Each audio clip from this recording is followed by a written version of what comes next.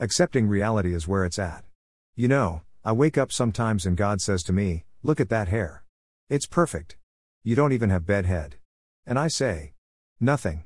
Thanks for the compliment, bro. I needed it for a while." After my last run-in with a narcissistic bastard who made me feel like nothing special because it had to be all about him. You ever date someone who doesn't make any room for you to be, well, you? I'll tell you right now, that's pure hatred.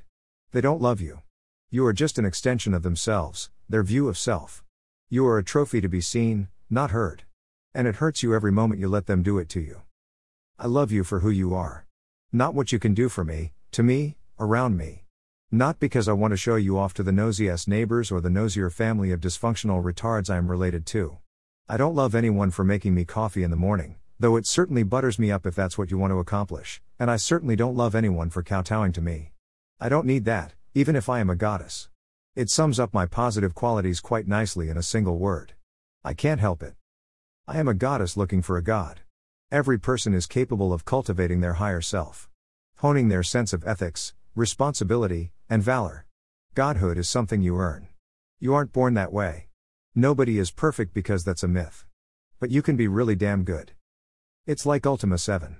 You have your basic good guy traits to work on, and when you achieve all 8 of them, you unlock your full potential. In fact, I read up on the way Lord British, whatever his real name is, worked on isolating his virtues. Fascinating. Wikipedia, bro.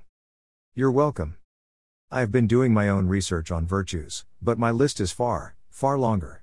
I am working on an Udemy course that goes through them all, as well as all the sins one can fall victim to. Plus, you know, plenty of common words of wisdom such as taking the path less traveled, don't cry over spilt milk, and, of course, treat others how you would have them treat you. Golden Rule FTW. There are so many nuggets of wisdom available to anyone willing to simply listen or pay attention. They're embedded in stories, even action movies, honestly, everywhere. Every story has something you can learn from. I've watched over 1,000 movies, read more than 2,000 books and novellas, read about 100 poems, played at least 100 more video games. Each and every experience has something to learn from. Even Columns. Columns is pleasantly straightforward. It teaches you geometrical spatial awareness, in short. Tetris, too, for you Nintendo boys out there, ever played GeomeCube, though? That teaches it in 3D. I am stupid good at that game somehow. It never goes away, even though I don't always play it when I have the opportunity. It comes up when fools think they can beat me at my own games, usually. Same goes for Katamari. I'm somehow a natural at it. And that is unusual, I'm finding. I don't play competitively, but I can beat any board within 3 tries. 2, usually, unless I'm not feeling well. 1 try at least 50% of the time. I'm being a braggart. Hold on, I had a thread of plot somewhere in here. Oh yeah, but I suck at every platformer ever.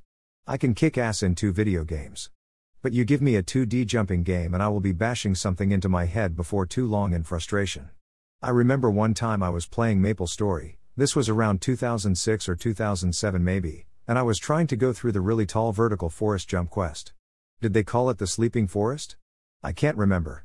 Anyway, I kept fucking up maybe 1/3 the way up. I woke someone up at 2 in the morning, beating my keyboard against my desk. I was that frustrated. I'd fallen for the 50th time, it felt like. I wanted to do it. It wasn't that tall. Surely, I could figure out the timing with enough failures. Nope. Clarabelle. Yes, we had a debate about double stab, according to God. I wouldn't know. That guy annoyed me, and I was already annoyed at all the 12-year-olds running around talking trash and Chinese hackers trying to sell in-game currency and items and whatnot. I probably would have been less annoyed if the game hadn't just gone to pot. Sorry that I was miffed at you. What is she talking about? The rest of them ask. Nothing. I loved MapleStory for being so bright and colorful. Before all the 6-year-olds started to play, did I demote them further? Yes, I just did that, didn't I? I was happy there. It was the closest thing to playing a cel-shaded anime-style game that I could find, and that's exactly why I played it. I never cared for the chibi look, but I put up with it because it was easy to see everything on the screen. I have issues with computer-generated shadows. Maybe everyone does, but I hates them, so I say fie on them. Gimme Borderlands 3 any day of the week. Or 2, or original, or prequel, or... I played other anime-styled games after a while, like Ghost Story. Man, did I like floor sweeping. It looked like some sort of break dancing, which amused me to no end. We probably collided in that game, too, honestly. I have no idea if I used a name you'd remember. It was probably Christak, if so. Xsteel. That stupid game where you shoot things across a valley at each other. I forgot the name. Long. And I kicked your ass at Halo one time. Which time, you're probably wondering. I'll tell you because I always did the same exact thing every time I played Halo matchmaking. I would use the default gun and empty the full clip into my opponent while bobbing, weaving, and jumping toward them. This would strip their shield completely away by the time I got up to them and could stab them in the head with the knife. My goal? To dodge bullets. That's it. And then you probably met me again and again online in all sorts of games, like City of Heroes with my kitty girl Christak. Generally, she was all gray, but I did have alternate costumes to honor my other two cats. The cat that died this past Monday was a gray tabby and the love of my life. I ain't afraid to admit it. He's my baby, anyway. God tells me you tried to finish my freak show mission and I threw you out the window, essentially. I portaled your dumb ass into the way out because you wouldn't quit trying to take down the boss by yourself. Shame on you. That was the best mission until Mission Architect ruined the game. Then you might kick yourself knowing that I play MUDs, too, but you might not. I administered at a MUD, yes, that one, shh. I'm hiding from narcissistic assholes that own that game, and did a ton of work there. But did you know I was Centera on Coffee MUD, too? And how about Realms of Discordia? Or maybe Vision? God says hi, bro. How's it going? Losing your shit right now? Well, when are you gonna get off your ass and meet her? Oh, I see you are not yet fully moved.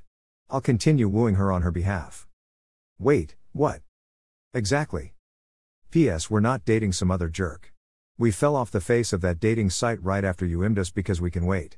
However, if you go the wrong direction, we'll just woo the tattooed dragon man instead. The silver fox of foxiness that will treat my girl like the goddess we both know she is. Plus, then she can get that full-on back tattoo she wants at a discount. We kind of like that angle.